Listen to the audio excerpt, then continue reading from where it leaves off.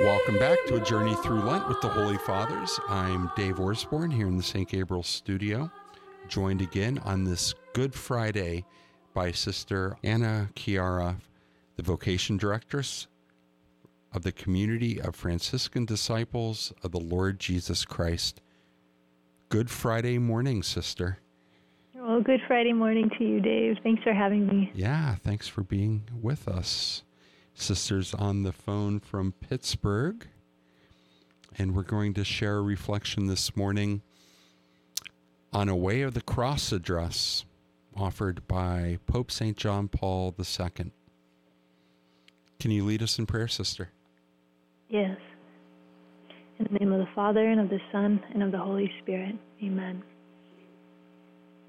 Lord, we come before you today with hearts full of gratitude for what you have done for us, the greatest act that the world has ever known. Lord, thank you for dying for us. Thank you for rising for us. And thank you for calling us into that mystery. Thank you that we have been baptized into your life, into the heart of the Trinity. And I ask, Lord, for the graces to live in my own life, that we will all live in our own lives, your life, that we would follow in your footsteps, that we would know the same glory that you created us for. Jesus, we love you and we trust you. We place our lives in your hands. Amen. Amen. So for this Good Friday, a Way of the Cross address offered by Pope St. John Paul II. In the acute pain of the suffering servant, we already hear the triumphant cry of the risen Lord. Christ on the cross is the King of the new people, ransomed from the burden of sin and death. However twisted and confused the course of history may appear, we know that by walking in the footsteps of the crucified Nazarene, we shall attain the goal. Amid the conflicts of a world often dominated by selfishness and hatred, we as believers are called to proclaim the victory of love. Today, Good Friday, we testify to the victory of Christ crucified. Yes, we adore you, Lord, lifted up upon the cross between heaven and earth, the sole mediator of our salvation. Your cross is the banner of our victory. Amen. Are you going to talk about hope, Sister? I want to. Oh, it's so good. I kind of made my own title for this reflection, though. Just the victory of love, but also the victory of the cross. It's the same thing. For me, it's the same thing. In our community, we have a symbol, and it's the first words that the Lord spoke to our foundress, Mother John Marie, when he inspired her to begin a religious community back in 1972. He said, "The cross is your symbol, and under it, love.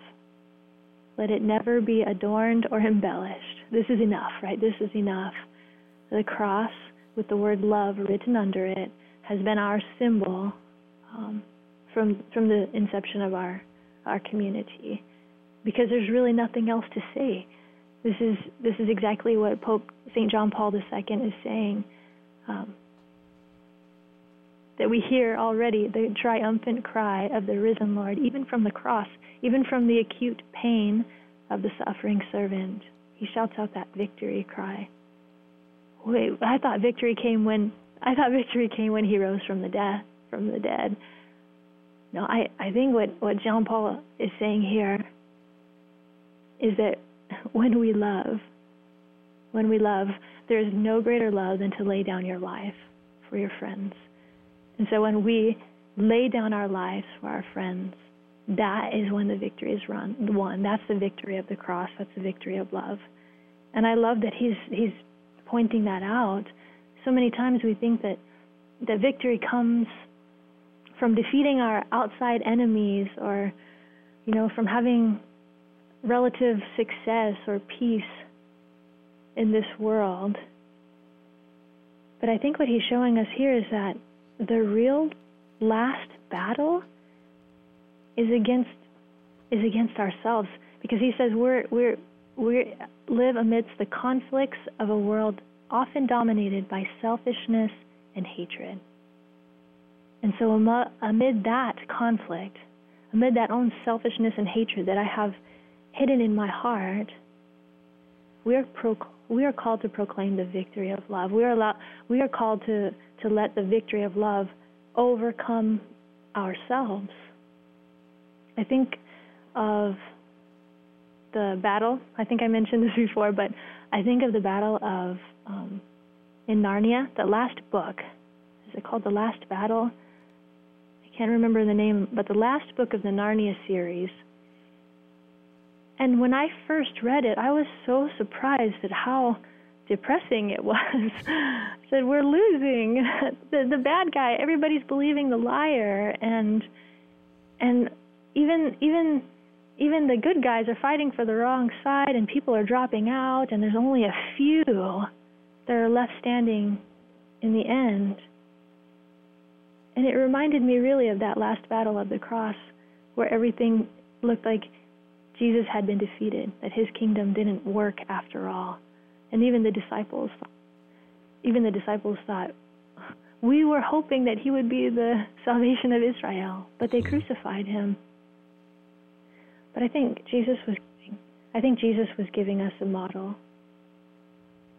that the last victory is when our own selfishness is overcome, when we can lay down our lives for our friends,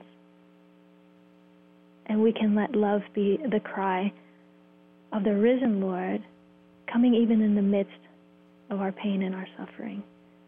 It's only then that we can actually choose someone else.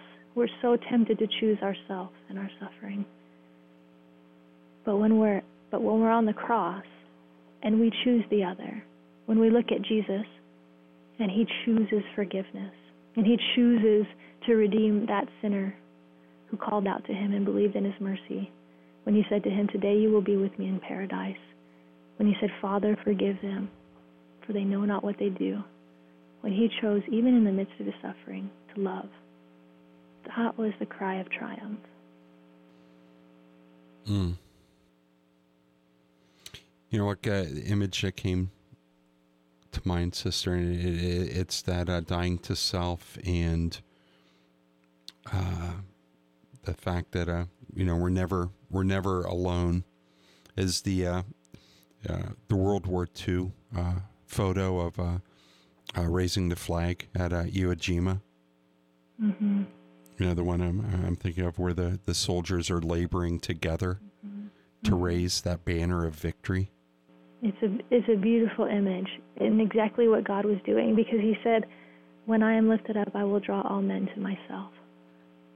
And so as we're drawn closer to him in love, we're also drawn closer to each other. And he is about a work of community. He is communion himself, Father, Son, Holy Spirit. And he draws us into that communion through love, through sacrifice, in the midst of the battle. It's a beautiful image. I was also remembering, since you mentioned like that dying to self, I remember there was a season in my life where I just kept praying for a holy death. I don't know why I was so concerned about it, but it was a constant prayer of my heart. Lord, give me a holy death. Give me a holy death. And one time I was on my way to the chapel, and I had a little conflict with somebody, and it upset me, and I was frustrated and angry. And I went into the chapel to have my holy hour, and I was praying the rosary, and I was praying the fourth glorious mystery, the Assumption of Our Lady. And I prayed for the grace of a holy death, even as I was still working out my frustration. And I felt like the Lord was saying to me, I'm offering you a holy death right now. Right now, you can choose to lay down your preferences. Right now, you can die to yourself. Right now, you can give your sister the benefit of the doubt.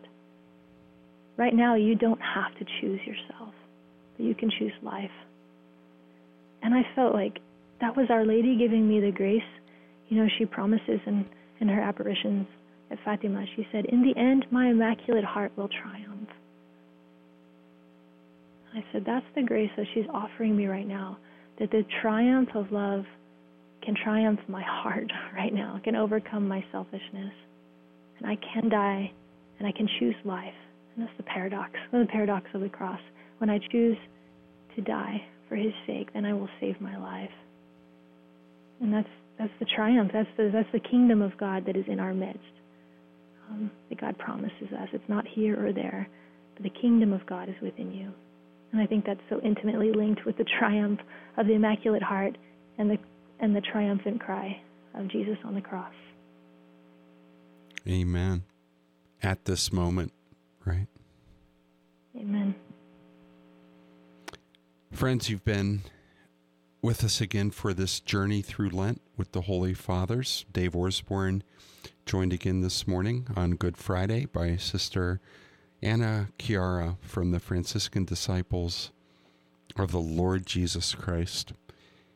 Glory be to the Father, and to the Son, and to the Holy Spirit. As it was in the beginning, is now, and ever shall be, world without end. Amen.